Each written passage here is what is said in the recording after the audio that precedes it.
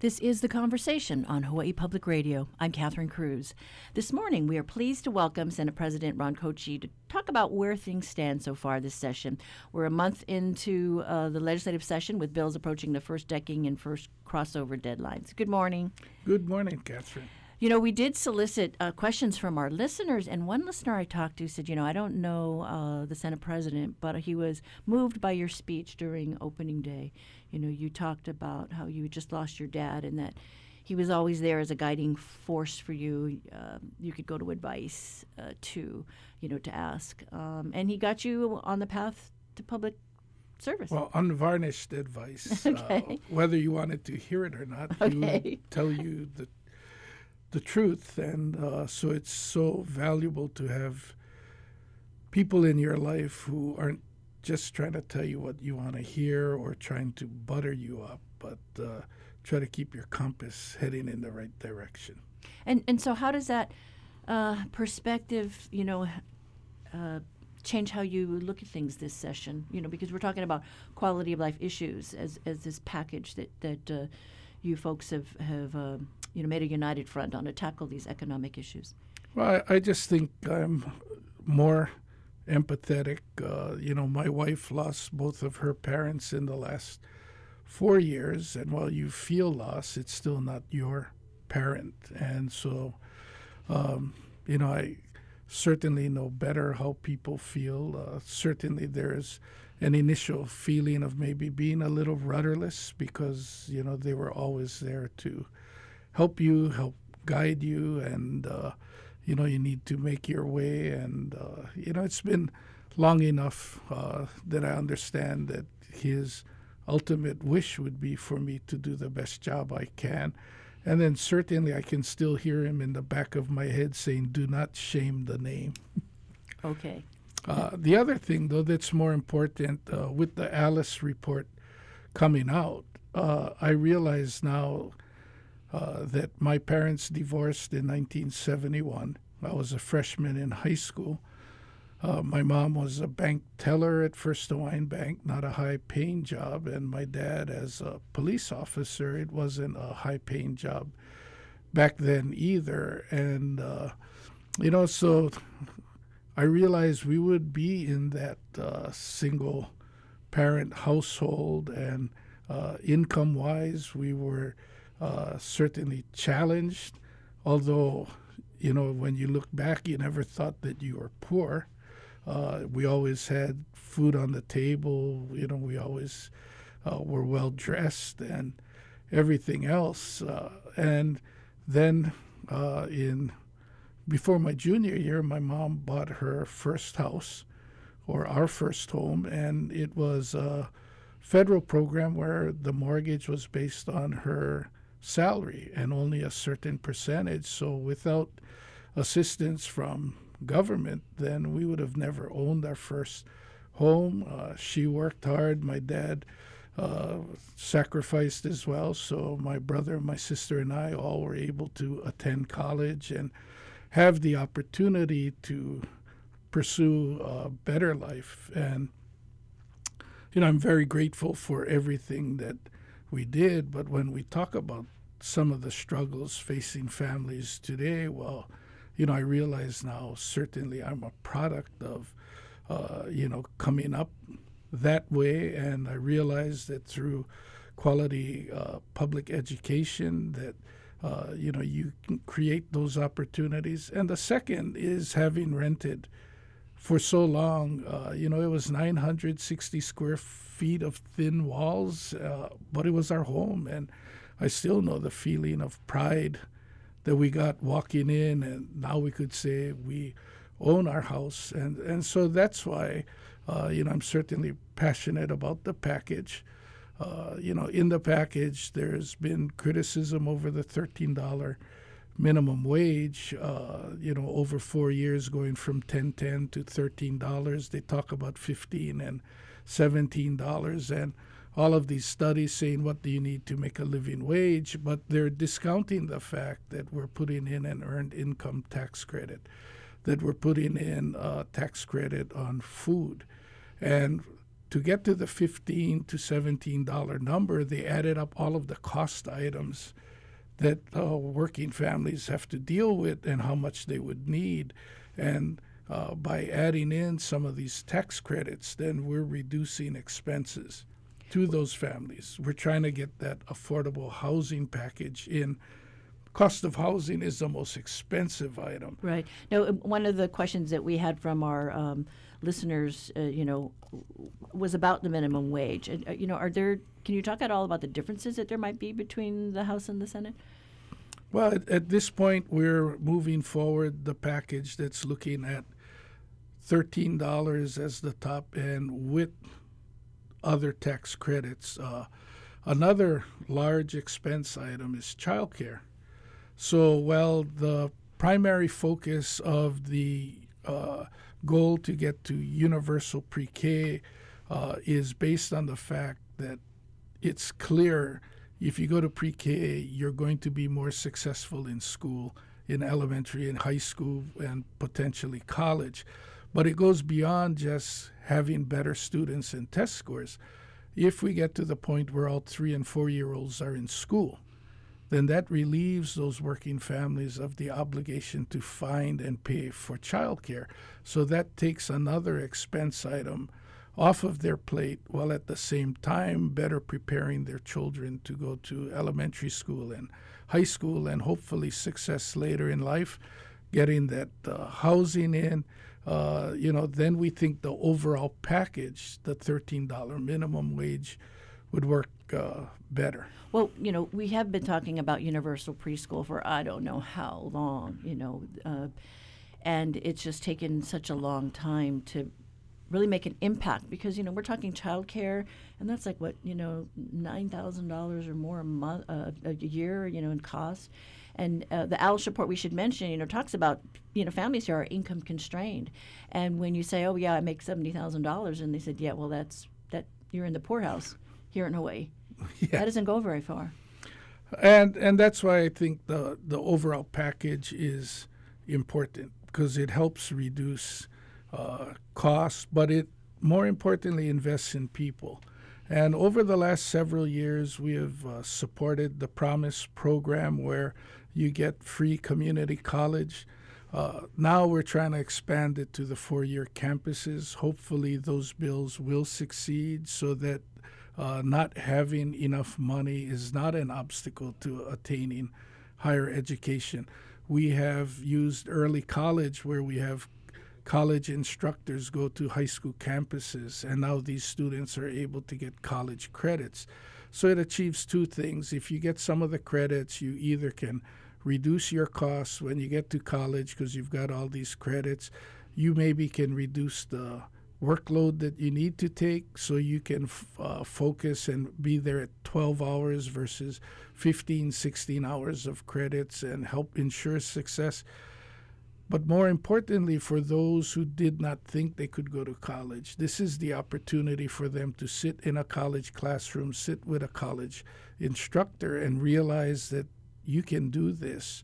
It's not out of your reach, and we are getting a significant amount of first in the family going to college by having the early college program. And then with less fanfare, we have Running Start, where we have high school students going to the community college campuses or university and getting credits while they're still in high school.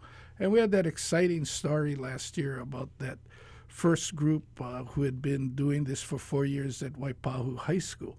And because of the community college graduation date being before the high school graduation date, they wound up having their associate's degree before they got their high school diploma. Yeah, that's amazing. Yes. That really is amazing. And I know this week we did see big hearings on the early childhood child care bills, and the bill is related to the DOE facilities agency, I guess. It's supposed to look at repairs, the backlogs of repairs and new construction in schools. Where do you sit on those issues? Well, we've struggled in trying to get the facilities done in a timely basis. We're hopeful with dedicated staff simply to do this job and not the overall DOE mission, we're going to be more successful at getting these facilities, the R&M backlog, caught up. The other thing that's important is they're talking about maybe seeing a slowing of the economy in 2021, 2022, with the investment that we're committed to make in the capital improvement side. We are also trying to make sure that we can try to maintain a stronger economy, that we don't have those, negative impacts of the slowing economy. So we're still seriously considering how do we improve our prison facilities. We're looking at Aloha Stadium and having, that built. And so when you look at our overall capital improvement budget and the commitment to affordable housing, we certainly hope that as we make these improvements to the quality of life of our residents, we're also going to ensure that we have a strong, vibrant economy that can support all of these programs we're putting in place. Talking about the economy, we are concerned about what's happening with this COVID-19, the coronavirus, and, what's the contingency plan if the Japanese stop coming here, like what we saw with SARS? Are you concerned at all that we won't have enough money in our coffers to fund the programs that we're yes. that we would like? The short answer is yes. yes, and that's always been the critique of being so reliant on tourism, that whether it's airline strike, something like the coronavirus, when the Persian Gulf War came and the Japanese Tourism Ministry had said it's not appropriate for us to be lying on beaches in Waikiki while American men and women are sacrificing their lives in the Persian Gulf. So they stopped coming. So that's always important. But on the first side, where we're primarily concerned about public health and safety, there's so much disinformation being spread out on social media. We just still encourage everyone to check with the Department of Health website. We've still not had any confirmed case here, and no one has tested who's been here in Hawaii positive for the coronavirus. So, try to get accurate information. We don't want to see any kind of public panic that's created out there, and the Department of Health is routinely or daily updating their website with the information. They are holding press conferences as frequently as they feel necessary to make sure they're getting out the correct information for everybody here in Hawaii. And hopefully if we do a good job on that, that won't have that negative tourism impact. But certainly that's a possibility, and, we just need to be cognizant of that as the bills move forward, and we're looking forward to the Council of Revenue report in March. A year ago, we went from 4.2 revenue projection in January to 3% growth rate in March, and that meant over $70 million less for us to work with. And so there were some really hard choices that we had to make, and only to have the council come back in June and say, oh, well, we're going to collect at 5%. But we made hard choices. We already were out of session, and so to the extent the governor could fix some of the things he did. Otherwise, that's part of having the money available to look at things like the earned income tax credit, the food sales tax credit, to invest in affordable housing, universal pre-K, and the overall programs in the package. And we did see a record number of tourists come, with 10 million is what we're talking about. And we saw the problems with vacation rentals. You know what it's like on your island, Maui, here on Oahu. It's obviously something to watch, to see, how that impacts our bottom line. But it's also unprecedented with hitting the 10 million. I've been I've served on the Kauai County Council from 1983 to 2002 when we were trying to build up our visitor industry to get some of the better hotels and bring more business to Kauai.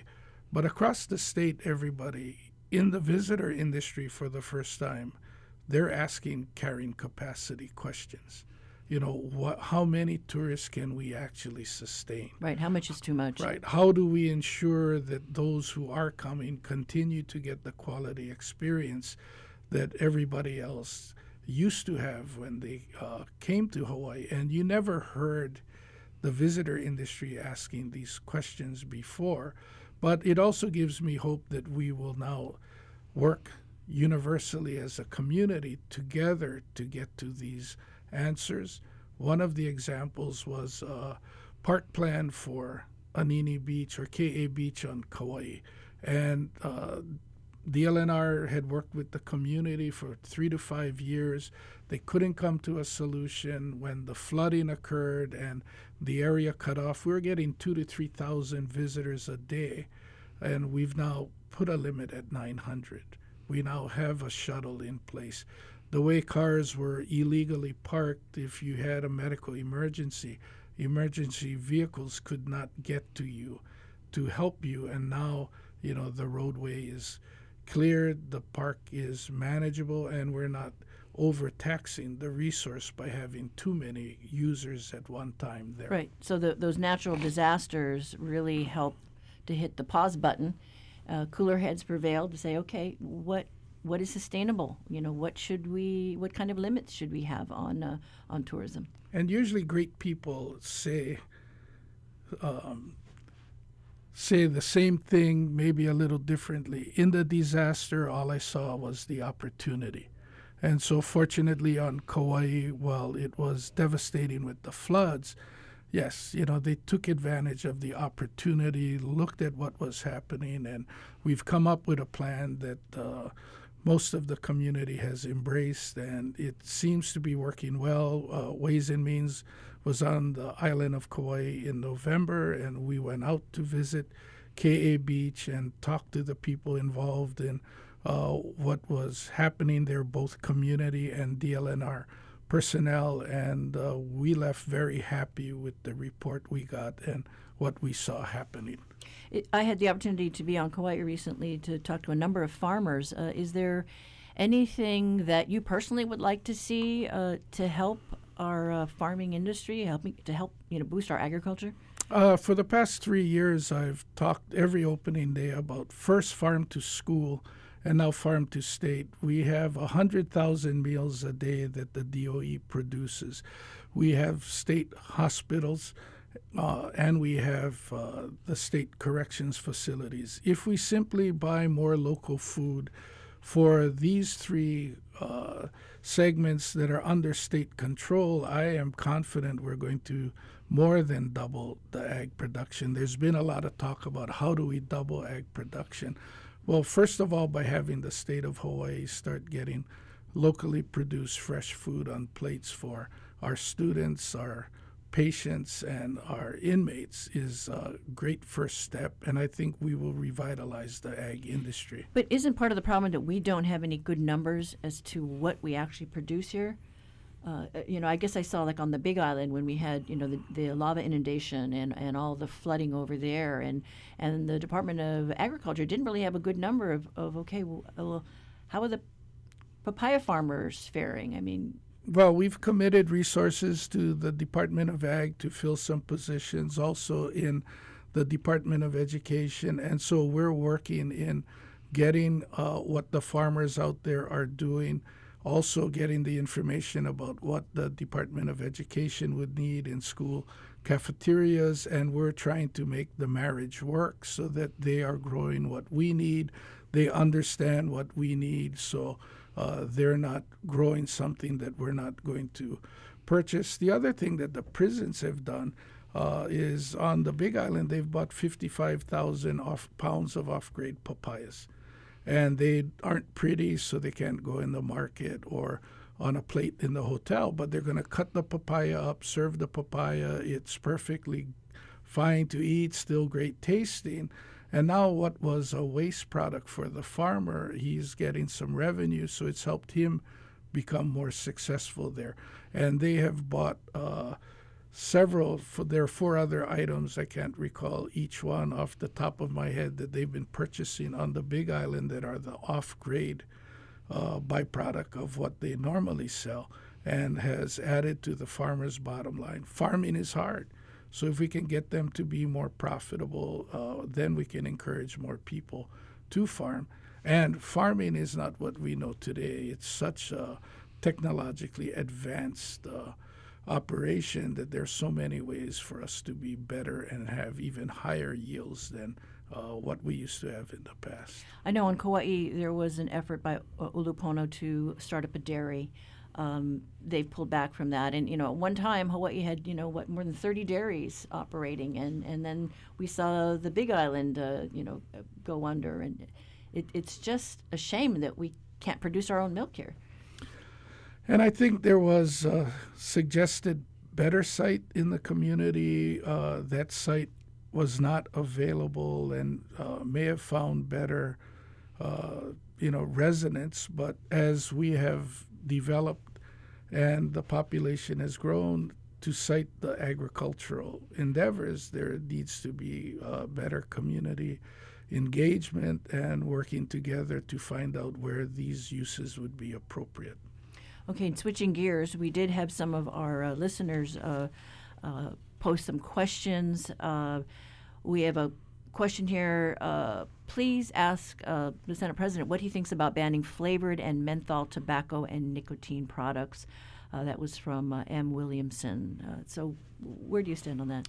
Well, at this point, I have gotten the testimony from those who have used vaping as a method of quitting smoking, or at least reducing their smoking. But some of the more recent data has shown that there are significant health issues that are there.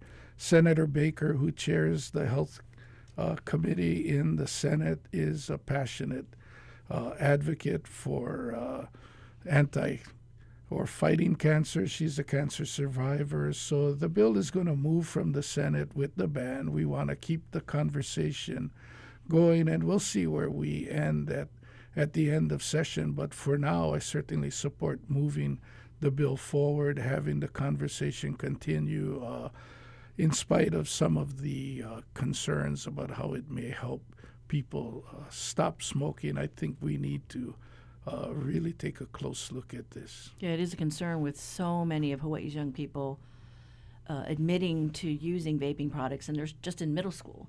Yeah. Very, very addictive. Something to watch. Another question has to do with mental health. We saw what happened with the shooting at Diamond Head. There was a gentleman who was being evicted. We believe he stabbed his landlady and another tenant in the home, and he set the home on fire, and basically a whole neighborhood went up in flames. He had some mental health issues. So the listener wants to know that when serious mental health issues aren't addressed, they can end violently. So do legislators want to take more serious measures when it comes to supporting mental health programs that we have? Yes, we do. More importantly, when the economy took a downturn in 2009 and 10, significant cuts were made to the state budget in all areas, including mental health. When we highlighted the homeless issue, it was clear that drug abuse was a factor. One of the factors was simply just not having enough, even for some working families, to have the money to pay for rent. So we have Housing First, where we do some assistance like Section 8, so they have that extra $200 so they can get a home. And certainly mental illness was a big part of people being homeless. And so we've started over the last 5 years to restore mental health funds.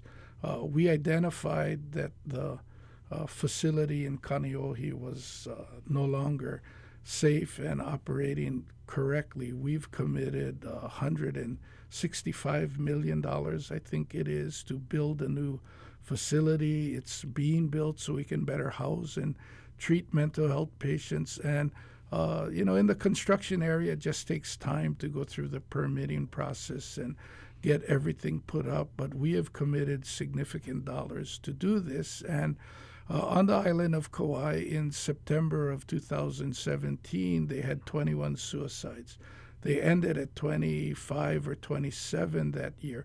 So in the district that I represent, the mental health issues as it relates also to suicide, which really hurts families and communities deeply, has been a big issue. We've been working with Micah County and the Hawaii Community Foundation. They've partnered with the County of Kauai, and they have the Resiliency Program, and that's been ongoing since the end of 2017 through today to try and work through these mental health issues. It's taking longer than we would have wanted to, but we have committed the dollars to try and make a big impact in the area of mental health services.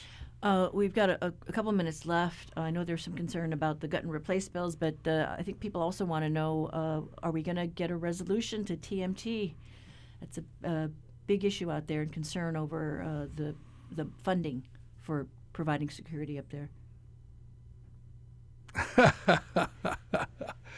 Well, and it's certainly from the lens you look at it, right? The protectors really feel insulted that much money needs to be put in for security, and we're respectful and law-abiding, and so why do you need all of that money? Proponents of TMT feel it's important to have money in there to go forward. The House version that Chair Luke just moved out of the Finance Committee still has a little under $10 million for security there. So it's not zeroed out, but it's also not the $65 million that was placed in various parts of the budget. And I don't think that that's what we need. I would certainly like to see us come to some kind of resolution. It's still important for people to know if they come to Hawaii that they can transact business if they've followed the rules. What we have learned from TMT is, you need to address the whole community. A lot of the complaints is, why do they have $1 a year lease? Well, the University of Hawaii has telescope time, which is worth millions of dollars to them, but in the end, the benefit goes only to a small community. There should be community benefit impact funds that would have been going to the Big Island community to support cultural activities, to perhaps have built community centers that they could have used and support other things. Since about 2008, they've had a community benefit fund for West Kauai, because they host the landfill, and they've been able to use that money to make positive impacts in the West Kauai community. Okay, well, I guess when people think, $65 million, that money maybe could be used to support other programs. We agree so far. All right. Okay. Well, thank you so much, Senate President Ron Kouchi. Very honored to have you in studio today. Next week, Monday, we will sit down with House Speaker Scott Saiki. You got questions to pose? Call our talkback line at 808-792-8217 or email us at talkback@hawaiipublicradio.org. You are listening to The Conversation on HPR1. Support for Hawaii Public Radio comes from the Honolulu Museum of Art, presenting For You Fabulous, Fashionable Women, woodblock prints featuring women from the Edo period in Japan through March 22nd. honolulumuseum.org. Are you free on February 29th? Because HPR is inviting you to lunch, an HPR members-only lunch that is, at Kimo's in Lahaina, Maui on Saturday, February 29th. We'll celebrate our new frequency, 103.1 FM, broadcasting HPR1 to West Maui, Molokai, and Lanai. Enjoy great food, get an update on the station, and enter to win HPR logo items. Space is limited, so get your tickets at hprtickets.org. More than 300 million photographs are uploaded to Facebook every single day. Pictures of tasty meals and smiling families, pictures of pretty views from the front porch. If you looked only from the porch, you could see mountains. But if you looked to the left, you could see this huge factory. But of course, I didn't take pictures of the factory, because why would you do that? The lives and the lies we perpetuate online on the next Hidden Brain from NPR. Tonight at 7, following Says You. Governor David Ige called a news conference after he returned back from back-to-back trips to D.C. for the National Governors Association and from Japan to talk about visa preclearance. And while his meetings were wide-ranging, he also provided updates on his discussions about the COVID-19 virus. He made the case for Hawaii to get those coronavirus test kits from the Centers for Disease Control. As you know, we have been pushing hard. I have been pushing hard on being able to develop the ability to test in the islands. Certainly when I was in D.C., I had personal conversations about that and why it was important, and they acknowledge and recognize. You know, we're working to be a test site for the test kit development. I think, you know, everybody agreed, and they had worked so hard to try and get the test kits to everybody. And they are now taking a step back after 2 rounds of sending test kits out and recognizing that not all of them work. They now recognize how different Hawaii is. You know, all the other states, and talking to the other governors, they know that when they send a sample, that it takes a day to get there, and the test takes a day or 2, and they get the results back in days. They were surprised and shocked that we would not get a test result back for a week or more. While in Japan, he assured authorities and travel partners that Hawaii was prepared if coronavirus hits here. Governor David Ige also acknowledged the impact the virus has had on Japan's public health infrastructure and its economy. You know, for us, shutting down the travel between Hawaii and China is just a small portion of our visitor industry here. We get less than 200,000 visitors from China, which is less than 1% of those who visit the islands. Chinese visitors to Japan make up about 50% of the visitors to Japan. So significant impact to their economy. And so certainly wanted to share with the government leadership that we're working here to contain the virus, which doesn't exist here yet, but certainly are prepared to manage any situation that should arise. Also had the opportunity to visit the U.S. Embassy and happened to be able. I had already scheduled to meet with Immigration and Custom and Border Patrol there, and they had just completed the evacuation of the U.S. citizens who happened to be on that cruise ship that was harbored in Yokohama. So certainly was able to talk about that incident and what they had done, the things that worked and didn't work from their perspective. Certainly it was a difficult situation that they were in, but they were able to take those U.S. citizens who wanted to come back to the United States. They were able to do that. The governor also reiterated Hawaii's statewide response for quarantine and treatment should the virus make its way here. The emergency response plan that we have in place for any of these medical emergencies, every hospital in the state on all of the islands are prepared to isolate and deal with patients who need to be in quarantine and isolated. So we do so on every island in the state. So that is part of the state's emergency response plan.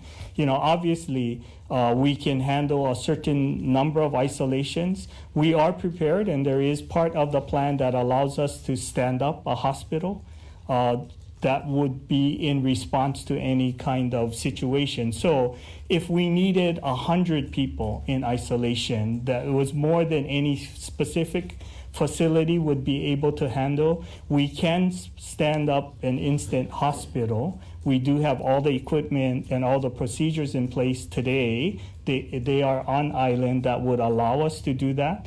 So should that become necessary, we would have that capability to respond. And as information changes daily, the governor said officials are trying to create a central location for information. He wants to stop the spread of rumors and misinformation. We are working on establishing a joint information center at the Department of Health. So we're trying to gather the resources that would allow us to provide accurate information on a more timely basis. As you know, the challenge that we all face is that social media is instant, and that each and every individual can send anything they want without any confirmation. And so we would just encourage you to stay connected to the Department of Health.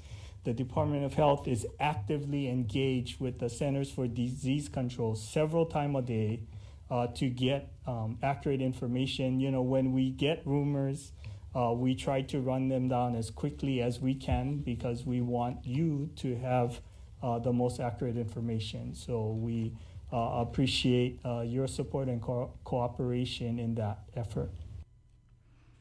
You know, accompanying David Ige on the Japan trip was Hawaii Tourism Authority head Chris Tatum. He remains in Japan for future meetings about the upcoming Olympic Games. We hope to catch up with him when he returns home to the islands.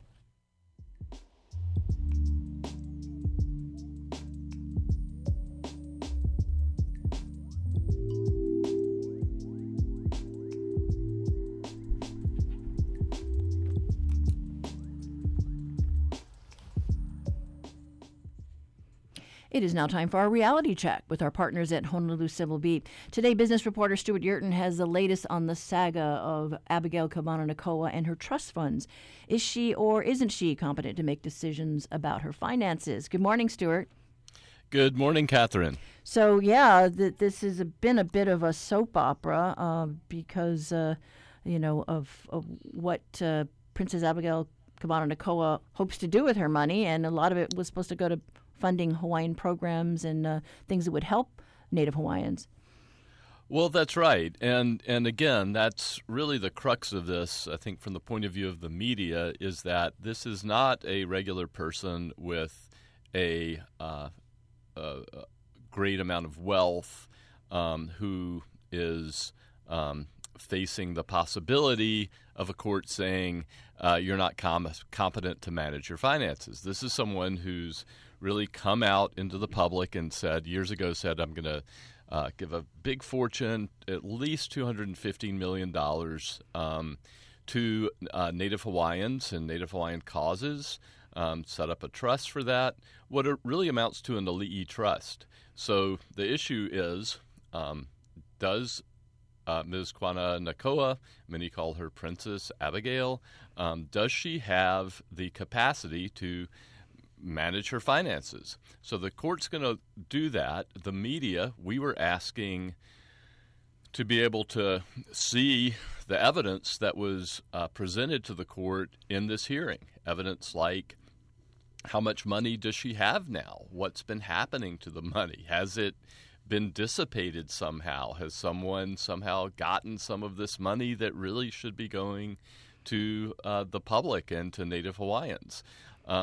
The court said, Judge Ashford said, no, that's all private. It should be private, and we can't really see that. We can't see the medical evidence. We can't see the financial evidence. So the hearing theoretically will be open, but all that's going to be closed. So all those records will be sealed?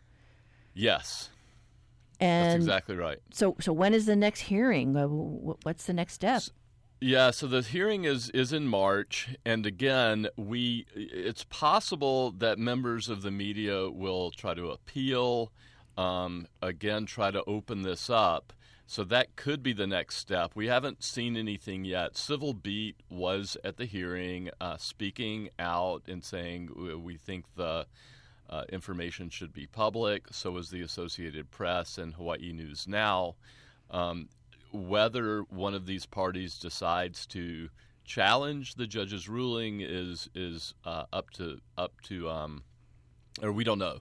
But could be the next step to find out, is that going to be challenged, and are media organization is going to try to open this up. Right, and the concern is that she married recently. She married her partner, and there are folks that had been close to her for many years that were concerned that somehow her partner was having undue influence over her finances.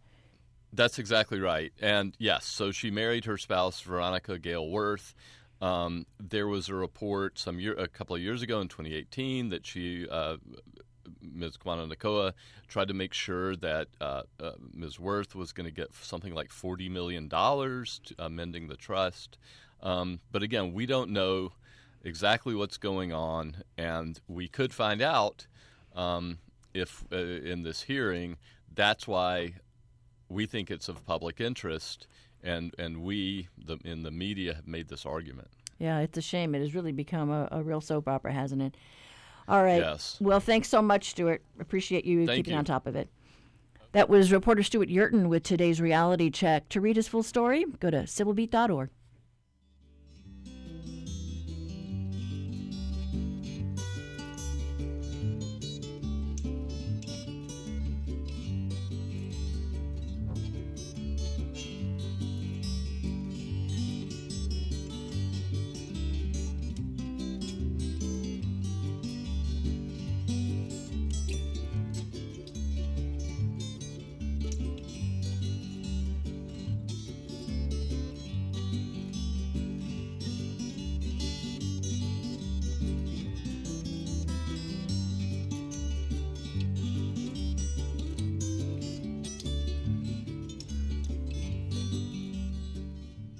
This morning, we turn our attention to big tech. Tim Wu is a regular contributor to the New York Times. He's been named as one of the most influential lawyers in America. He's a professor at Columbia and an author of 4 books. Now, he's in town for a talk tonight at the University of Hawaii as part of the Better Tomorrow Speaker Series.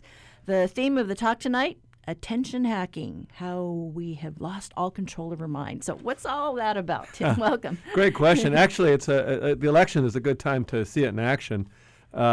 One of the things that has changed, I think, about life over the last 10 or 20 years is just how intense the competition is for our attention. Whether it's public radio, whether it's your phone, whatever it is, everyone's trying to get a piece. Every candidate wants a piece of your attention. So that's what that talks about the techniques that are being used to make you pay attention to stuff. And so, just in your daily life, I mean, how do you manage it all? Well, it's not easy. One of my secrets is I have 2 secrets. One is I have 2 daughters who insist I pay all attention to them. And the other is I try to actually, believe it, even though I live in New York, I try to go out and go surfing. When you just came and you got a session in this morning, right? I did. I learned one thing of Hawaii. When people say it's a long paddle, they mean it. That's a real thing. No, but it's very hard. I think if you believe that you can just kind of use your willpower and not look at your phone, you're kidding yourself. If you want to sort of conserve your attention, you sort of have to create some rules for yourself, like try not to look at your phone when you walk down the street, or maybe no phones in the bedroom. You got to have some bright line rules. Otherwise, you're going to get hosed. Yeah, I just know I've actually, I regressed. I mean, I can wake up at 3:30 in the morning, and then I'll check my phone, and then someone will be responding, and I'm thinking, what are they doing up at 3:30 in the morning? They're either, up late or up early. But it is hard. It's so addicting. Well, I mean, partially it's because they're designed to be addictive. I think there's it's you against a fleet of very talented engineers who've designed these technologies in our life to be addictive. And it really does, it's not easy. And, if you go with the flow, which usually sounds like a good thing, you kind of find out you just spend hours doing nothing. And, maybe that's all right, but I've had this experience, I just want to write one email or something, and then 4 hours of my life are gone. And, that's the kind of thing I'm writing about. Attention has become commodified. It's become one of the most valuable assets in our time. And my talk is about ways to conserve it and make sure you control your own life. You talk about hacking in the theme. So, there are all kinds of concerns about our privacy when it comes to, going online. Well, one of the things about privacy is essentially the more that's known about you, the easier you are to manipulate. Which is why everyone wants to know everything about you. And no, I think, when we look back, maybe 20 years from now will say like, wow, we just sort of gave up everything to everyone, in exchange for a couple, you think about Facebook, most of us told everything to Facebook, in exchange for your friends, but, I already had friends. I think we're in the midst of, I hate to be a downer, but, of an enormous movement of what is really assets that belong to us to big tech. And I think it's important to resist that. We're just at the beginning of understanding how we can resist it. Now, I imagine your kids are young. My kids are all grown up, but I remember as a parent, I had a heck of a time trying to keep ahead of them, when it came to getting on the computer and social media. And, now, kids are raised with this technology and Apple has kind of run off with their operating system. I mean, they're just so, from small kid times, it's amazing. We have we throw an iPad in front of them. Yeah, I know. I hear you. I think that it's strange that the challenge of parenting in our time has kind of become a challenge of technology management. It's like amazing how much that is. And you can tell how strong the stuff is by how much kids want it. They want it more than candy. I think it's sort of interesting or telling that, Steve Jobs and some of these other figures, they would never let their own kids use the stuff. They wanted them focus on something else. And look, I don't want to be that extreme. I don't think it's like poisons your child to watch a video now and then, it's a little bit. But if you don't manage it, it can really get out of control pretty quickly. Okay, so I have to ask, Sure. Do you tweet? Are you on Instagram? I am also a person who has to promote my books now and then. Okay. I do tweet. I don't use. I'm on Instagram, but I don't use it very often. And I quit Facebook after one privacy scandal too many. I just sort of felt that I couldn't sort of stay on it in good conscience. What I wish there was, if I had my Christmas gift or something, is I wish there was a public alternative to Facebook, kind of like public radio is an alternative to commercial radio. Something that was designed to try and get you in connection with your friends, your family, your old pals from college, but wasn't also trying to steal all your data, trying to make you buy a new pair of shoes or some vacation. I kind of had a more public-oriented thing. That's a big hole. I mean, because social media has become as important as radio and television. No one denies it. But it's interesting. We have no public options, unlike in radio and television and even, libraries and so on. Well, I know I worked for a company and they were, they saw the value of social media and they had quotas. You have to post so many things a day and we own your friends on Facebook. So it was just really interesting. And I've done a number of interviews with people who teach at Apple University and they say, no, they don't do social media.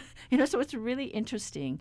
It's like, where are your limits? I remember asking UH President David Lassner, he was the info technology guy before he became president. And I'm like, okay, so do you have a Facebook account? Do you tweet? And everybody is just real cautious about what they put out there.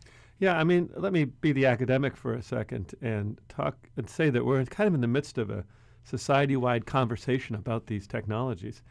And, they've had real effects in ways I think nobody predicted.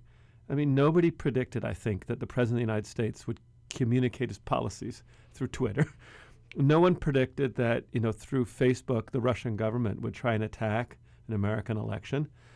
No one predicted, and I don't totally blame social media for this, but it has created or at least accelerated the divide in America by showing people what they want to hear more and more and pulling people apart. And I really do think as a country, frankly, as a world, we sort of need to take control of this thing we've created. And, we created it, I don't think for evil reasons. We're experimenting. Hey, what happens if you have something like Twitter where you can say, and try to figure out what works if we want to have, the kind of society we want to live in. And I think we're just at the very beginning of that. I mean, I think we're going to look back at this period, honestly, and be like, what did we let happen? Things got out of control. And, the kids are just a small part of this. I think that, I just think it has proven to be much different than I think anyone expected, say, 20 years ago.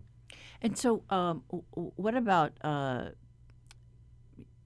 technology and, at the university level, where I mean, it obviously to have internet access at your fingertips is amazing because you've got a whole library, so much available to you on a, minute's notice. It's just awesome what you can do with the internet, but it is dangerous. I think what's interesting, all the old Greek mythologies and stories were always about getting what you wanted.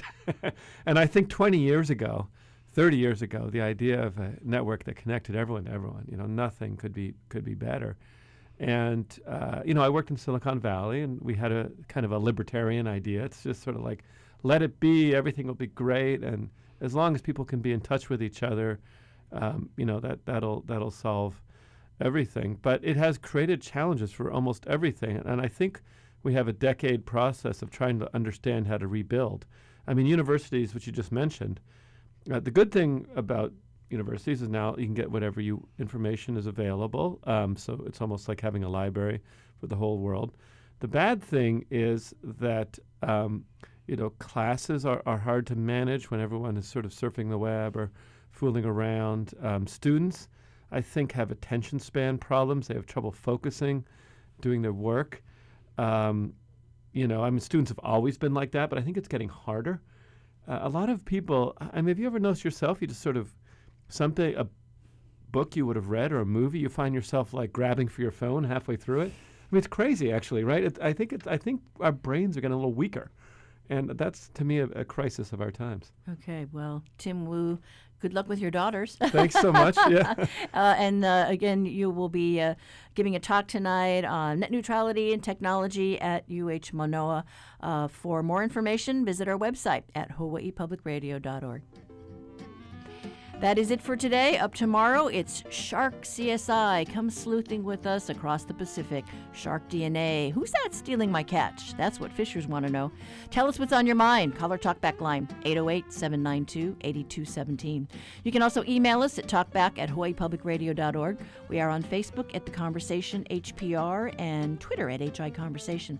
And if you missed any of our show, head to our webpage, hawaiipublicradio.org. I'm Catherine Cruz. Join us tomorrow for more of The Conversation.